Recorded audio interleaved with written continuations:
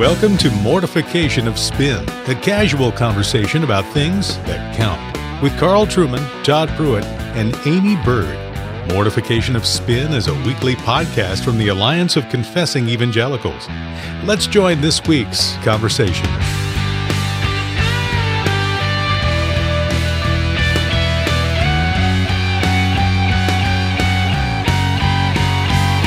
Well, welcome to Mortification of Spin. My name's Carl Trueman. I'm here with my regular co-hosts, Todd Pruitt and Amy Bird, and today we have a very special guest, Tom Crumplar. Tom is an attorney who's been in private practice for over 4 decades, representing people who have been injured and harmed by large institutions. He's also an elder at Emmanuel Orthodox Presbyterian Church in Wilmington, Delaware, which is where I first got to know him. He's a husband of 44 years, father of 2 with 1 grandchild, and an avid reader of history.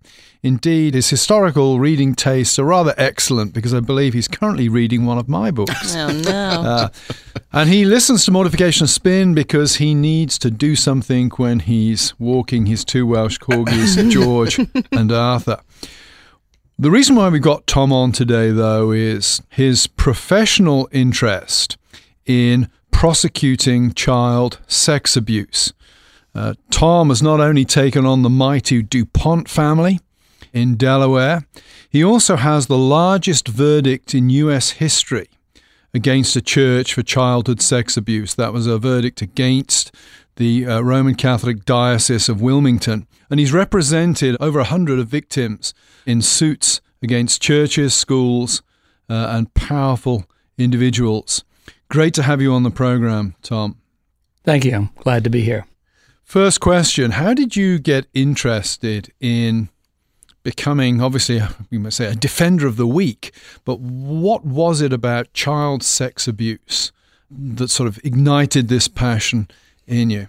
In my practice, it's the clients who come to you, and you don't go out and look for them.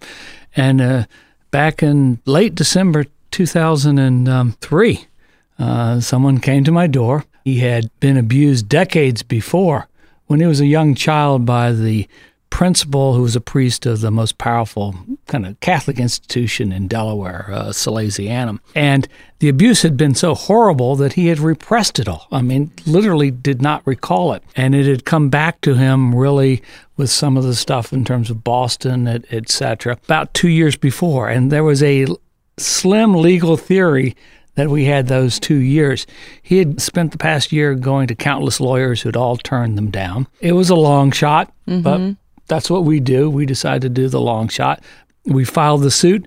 Immediately, my ethics got attacked. He was brutally attacked. I mean, the standard thing. The case went along. We established the right that we had for repressed memory. And then we had a trickle. We had a few other cases, a Navy flight surgeon who had been abused, who had been a friend of Beau Biden, who actually, late Attorney General, actually remembered and talking to me, yes, something happened to Ken, his sophomore year on the soccer team. I never knew really what happened. And later he realized when he came forward, a lawyer down in Georgia who had been abused. And those cases, just a trickle. And in July 2007, Delaware did a progressive thing. They passed a window law, which allowed victims who had been abused years before, but the deadline for filing suit had passed, a 2-year period to file suit. And we had 200 cases that were filed. And one of the things in Delaware that the legislature didn't even realize, you're a 5-year-old kid, you're hurt. You have to file suit in 2 years. You have to figure out how to get on a bus and hire a lawyer yourself. And window legislations have been in a few cases, a few states, but really that's what led to all these lawsuits. And it was a journey learning about this. I had heard about it in the paper, but I was just really amazed about that and learned an awful lot about the Catholic Church. I mean, one of the greatest compliments ever given to me, taking the deposition of the bishop in Syracuse, and he wanted to know when I left the Catholic Church and what seminary I was a priest at, because you've got to learn everything about them. Right. Let me ask you this. Obviously, there's been, over the last number of years, lots of publicity in terms of this problem of child sexual abuse in the Roman Catholic Church. Obviously the situation with Boston and all the research that Boston Globe came up with. There's been a movie a couple of years ago. Spotlight. I think it's called Spotlight. Excellent movie. Right. I recognize my clients and I recognize the perpetrators Interesting. in that movie. Wow. Interesting. Well, and I don't know if you have done any research along these lines, but any thoughts on how widespread the problem might be among Protestant churches? Well, one thing I think, and I'll say this to ministers, elders, concerned people, as a minister, if you have a church of 100 plus people and you look out on Sunday morning, there are a dozen abuse victims there. You have 1 out of 5 girls is sexually abused as a child, 1 out of 20 boys. So most of the abuse actually happens in the family. It happens with people you trust. The whole idea of the creepy guy in a trench coat, that almost never happens.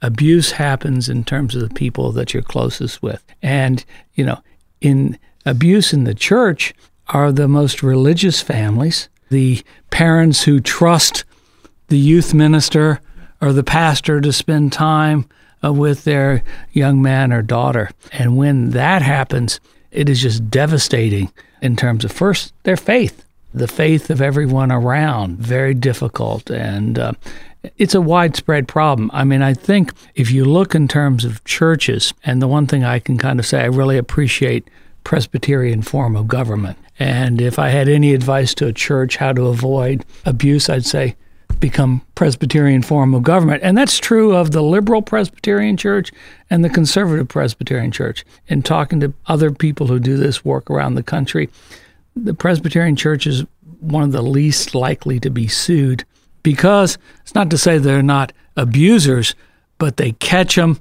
and they do something about it.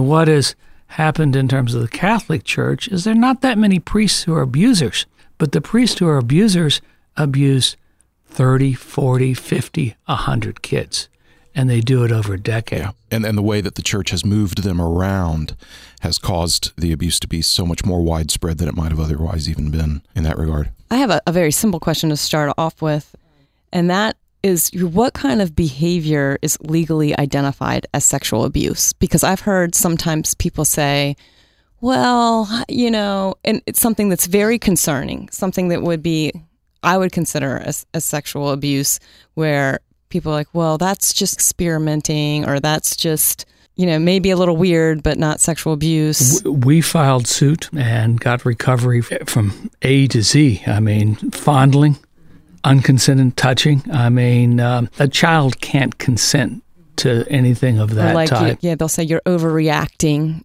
to something that, like what you're saying, inappropriate touching. Yeah, that is abuse. Now, in terms of if somebody did that and said, I didn't mean to do it, you're not going to have a law. But this is what we've seen is that inappropriate touching is the first step. Sometimes kids fight it and don't go any further, but it's amazing in terms of, I saw some kids who were later as adults traumatized simply by the fondling, and other people who had anal sex, still was a problem, but did not destroy their life. So each individual is different in terms of how they react to that.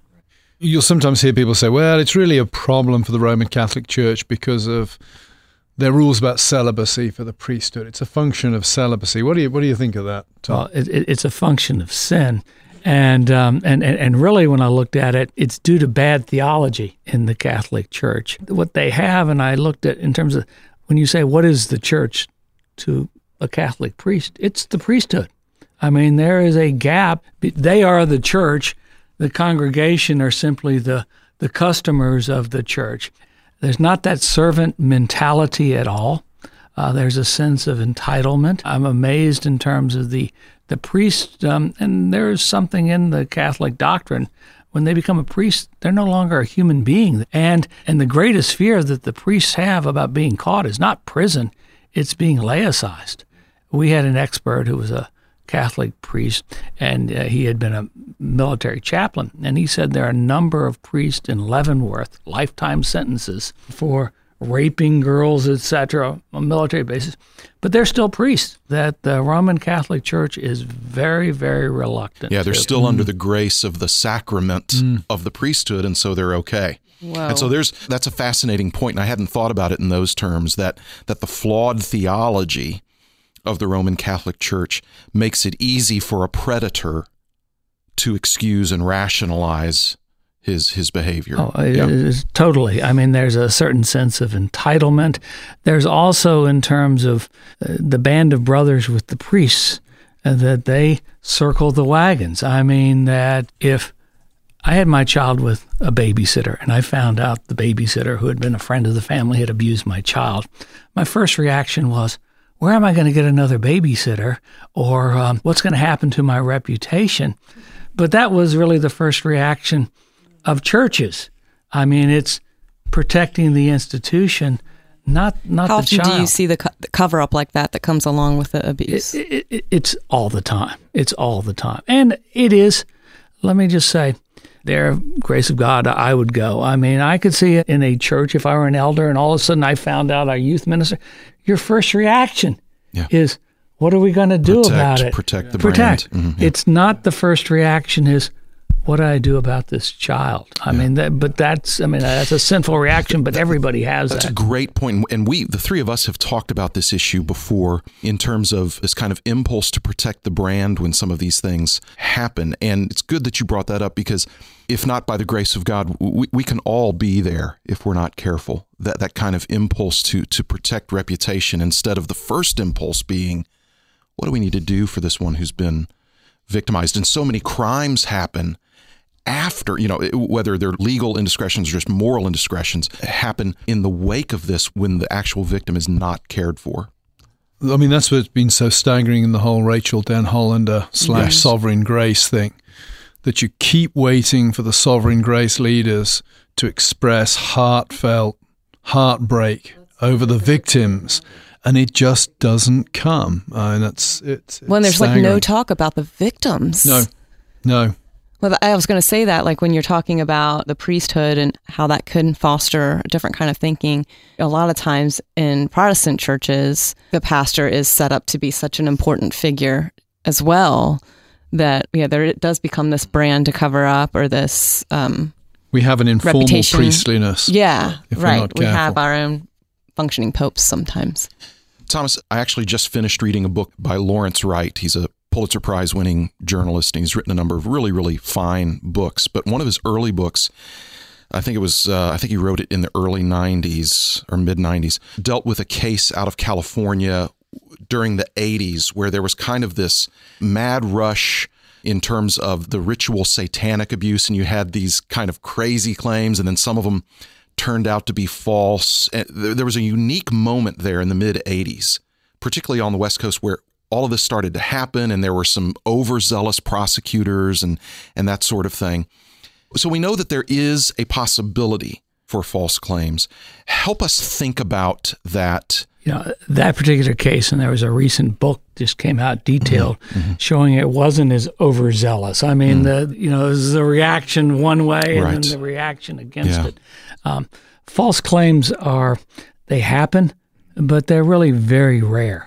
And we were very, very careful, and I think most lawyers bend over backwards in terms of that aspect, that it is so difficult for a true victim to come forward.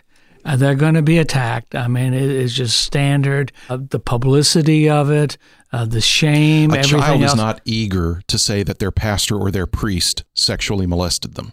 And I mean, what in my experience, maybe the few times that there is a false claim that gets through is, let's say this priest we know has abused 20, let's say the Bill Cosby situation, which we know. All of a sudden, a woman comes forward and says, I was also abused by Bill Cosby. Maybe she wasn't, but he certainly abused the other people. So the situation where the one individual for the first time has ever been abused, I mean, there is usually some smoke and fire. And I mean, I always think in terms of Joseph and Potiphar's wife. But even there, I was just reading again, he went into the building alone. I mean, that whole Billy Graham, Mike Pence, and interesting enough, they laughed at Mike Pence with his whole idea of never going to dinner with someone. With the whole Weinstein Me Too movement, right. People are starting to say maybe there's some wisdom there. Yeah. Let me ask you this. In terms of, as we think about things like statutes of limitations, certainly I can think of a lot of reasons why in many legal situations, in many crimes, statutes of limitations can be very helpful and wise. How does that begin to break down, though, in terms of child sexual abuse? Where does statutes of limitation and the wisdom start to break down in terms of these sorts of cases? I mean, statute of limitations, and they really came in terms of the commercial context. I mean, that you don't have the records after a while in terms of this. In terms of, for crimes, I mean, they say there's no statute of limitations many cases for murder. This is murder of the soul. As a practical matter, or children who have been abused, especially when you get in terms of teenagers and the shame of men, they can't even think about it until their 30s. And to bring a case, it's very hard. I mean, very hard to even prove it. So, I mean, you could say, oh, the person who's being sued, how can I defend myself? Well, the burden of proof is on the person that's bringing it. So I do think that statute of limitations should be abolished for child. And there are ways that you can do to protect the defendant from false claims. What would you say to a parent or even a church leadership where it becomes apparent that a child has been abused sexually and the parent is reluctant to put their child through that process, or they think that they can handle it through, just therapy, and maybe they don't want their child to go through all of the cruel treatment that they're going to go through the court system to get justice? Well, I mean, one, they may not want to sue the perpetrator, but I think there is a obligation to call him out. Mm-hmm. And if they don't, they're going to get survivor guilt. Mm-hmm. I mean, the case that we got the largest verdict was a case of this young man had been abused, had actually grown up next to another victim who had been abused, and he knew him as a little boy that he would help crossing the street. When John Vi became 16, he basically broke off the shackles of this abuser and just repressed it. And then one day, when he was in 40s and he was on his third marriage, he picks up the paper and he sees that this little boy has filed suit because of the abuse of DeLuca. And it was just a double whammy because he realized because he didn't come forward, this little boy was the next victim. So, I mean, it's tough love, but they need to at least come forward. It's so sad because they're victims of so many different things. Yeah. Not only the sexual abuse, but then, like you said, the abuse just going through the process sometimes and being accused. One thing that we have made great strides, I mean, in terms of most prosecutors have therapists and people who can deal with children, and they're very concerned in terms of not putting them through that and taking it slow. How hard is it then to get a conviction? Two different things. I do more civil cases, which is much easier. Criminal cases is much more difficult, as it should be. It has all the things to protect the innocent. I mean, so it is difficult. Prosecutors don't want to file it unless they have to. Very powerful people can do certain things. So it's not easy at all. I mean, a key thing that you do see that makes a difference is when there has been multiple victims. I mean, that made the difference in the cases that we had. If I had a case of just a one-time abuser with a one-time victim, those cases are very difficult to win. So many of these kids think that they're alone. They don't understand. They totally think they're alone. And they blame themselves, too. They totally blame themselves. Teaches them to blame themselves, yeah. Absolutely. And this is just our little secret. And what you see, I've seen especially with boys, think to themselves that, maybe I'm a latent homosexual. And they then cheat on their wife. I mean, they become total, just to prove their manlyhood. The few homosexual clients that I had of abuse, in a sense, they couldn't have any kind of long-term relationship even there. I mean, it's a total loss of feeling of intimacy, total loss of believing any kind of authority. I mean, it is substance abuse. Right. It just keeps going on and on. What is the first thing a church needs to do? And by church, I mean, pastor, anybody that has a position of authority or responsibility within a church. What is the first thing they need to do when they receive a report? First is to see how the child is doing. Second is to try to find out who the allegation is about. And even if you don't believe this person could have done it, I mean, you look in terms of police shooting, they put that policeman on administrative leave. They may continue to pay him and say, hey, we think you're going to be proved innocent, but the first thing has to be the protection of the child. And then it comes a question of, well, what do you say to the public, etc.? That becomes more difficult, but again, not to let those people to warn them about that. I mean, and what's that church's legal responsibility immediately? The legal responsibility is to report it to the police. I mean, that's another mistake to think, we can handle it individually. You've got to report it to the police. Doesn't it go to Childline? Yeah. Rather than straight to the police, the kind of the filtering.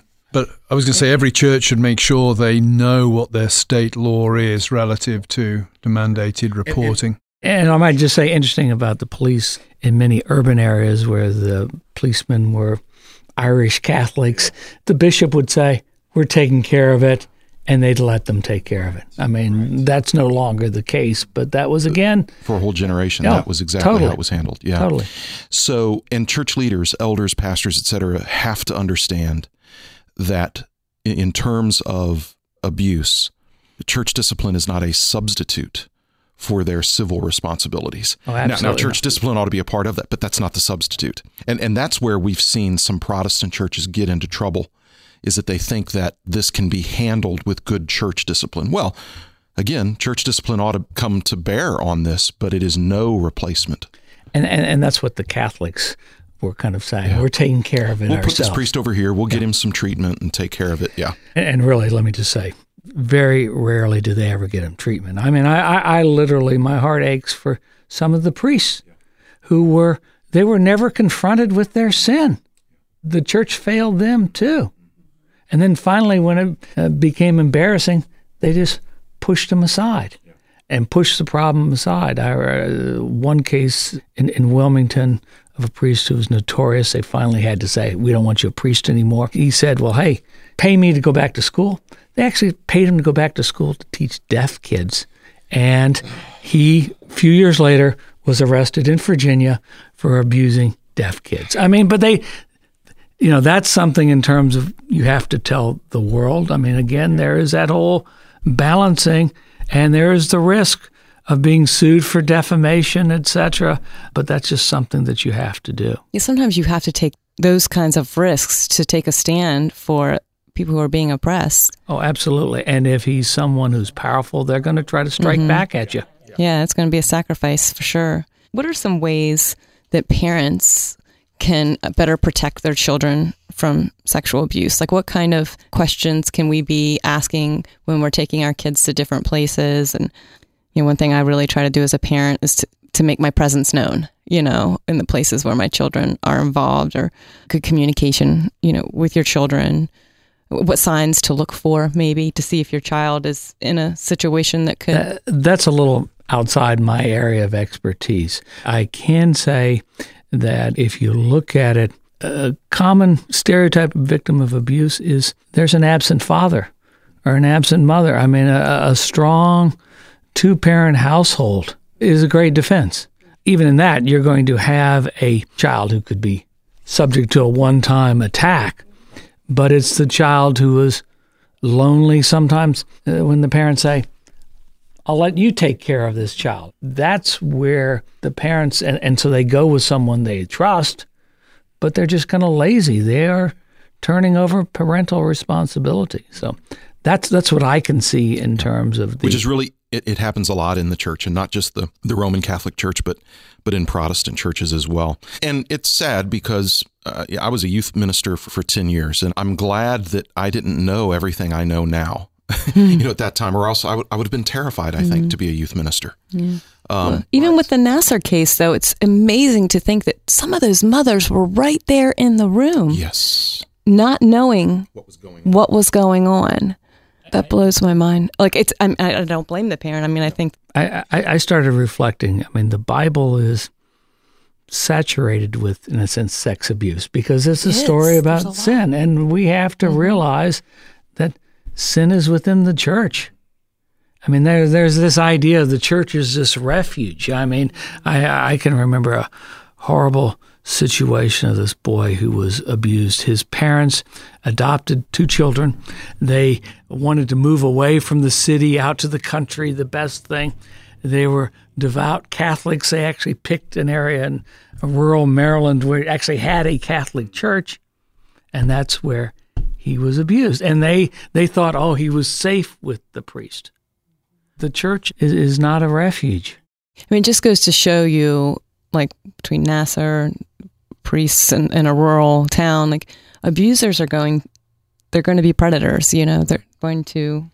Yeah, and if they're skilled at it, it's hard to identify them many times. And a good predator knows how to get into the church, and he knows how to insinuate himself into family situations because they've learned how to do that well. But let me just say one thing that in the book On Guard, which I read about, it shows the importance of church membership. Yeah. I mean, predators will come, want to volunteer, want to do this, but they may not want to go ahead with the church membership and the real detail there. Mm-hmm, mm-hmm. And you mentioned the book On Guard, which is a book that we've recommended before by DE.Crumplar.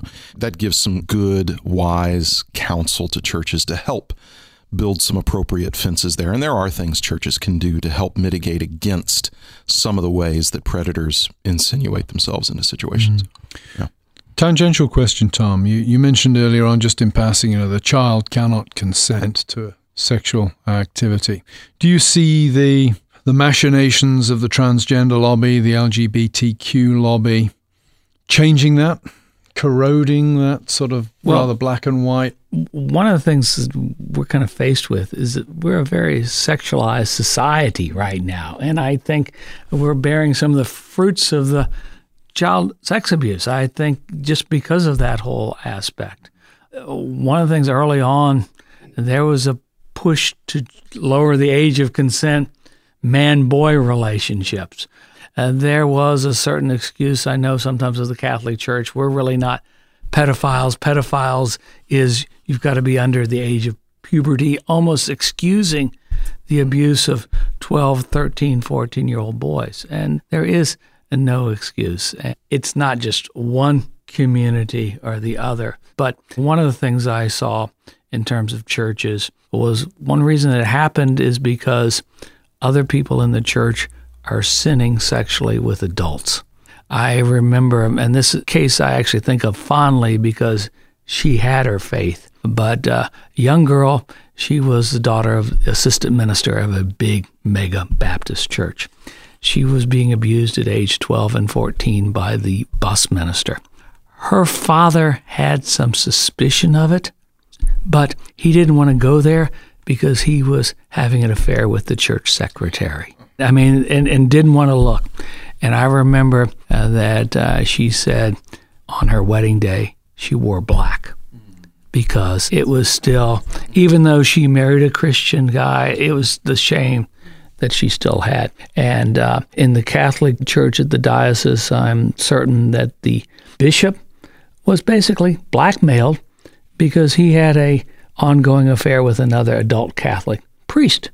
And those people who were abusing children knew that, and they had something on them. So I think some of the abuse is happening in terms of the rampant non-biblical sex that is going on. Which is abuse of power all the way around. Yeah. And you see that in the whole Weinstein say, well, some women, are trying to have sex to get up there. I mean, and right now the culture's wondering, where is consent? I mean, we really need to. It goes back to the Bible. That leads me to another question, which is an element in a lot of abuse cases, which often casts suspicion on the victim. And this is the whole element of the grooming aspect.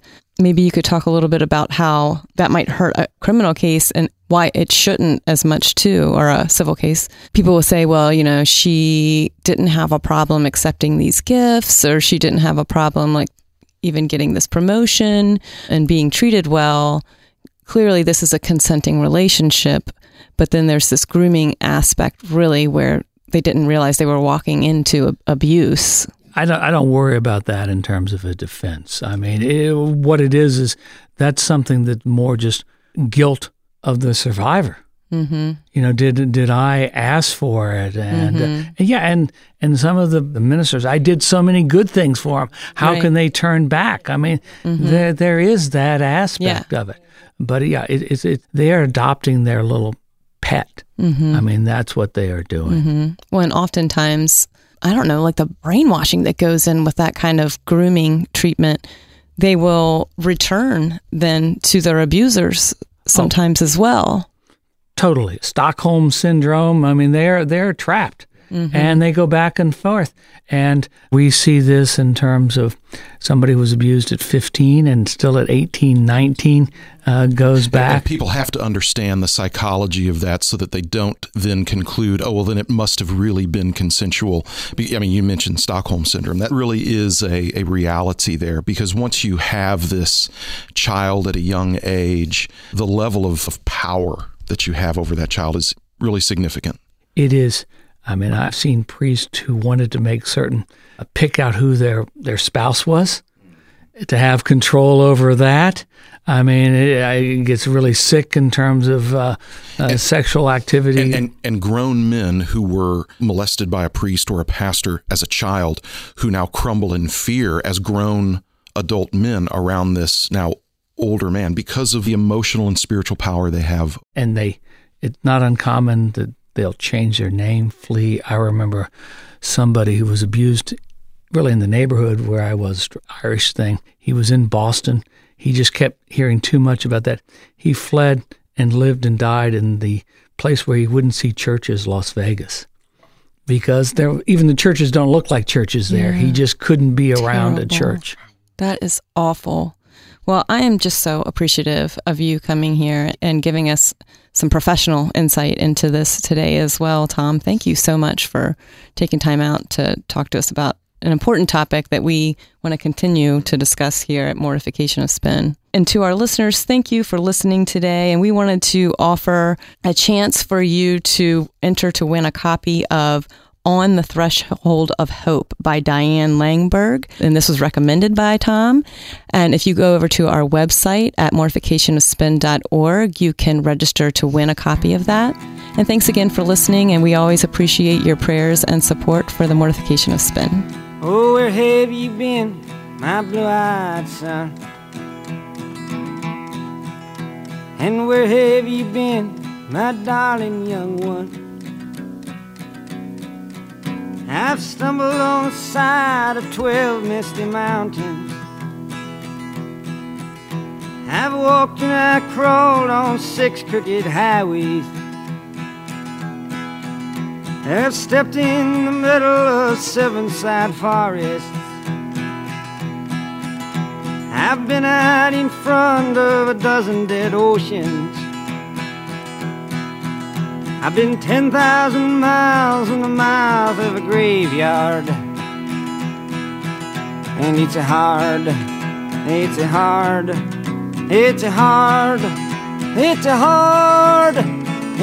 rain you're gonna fall. Thanks for listening to Mortification of Spin, a podcast of the Alliance of Confessing Evangelicals. To read more on hard-hitting topics like this, visit the podcast page and blog at mortificationofspin.org, where we'll have links and other articles from Amy, Carl, and Todd. And while you're there, please subscribe and consider making a donation. And be sure to listen next time when Carl, Todd, and Amy talk about... You have a pastor of children's preaching, do you, Covenant? Probably. You pay people to do that stuff. I wouldn't expect you to understand these things, but yes, there are some churches that have more than one staff person. That interview is next time. Join us then.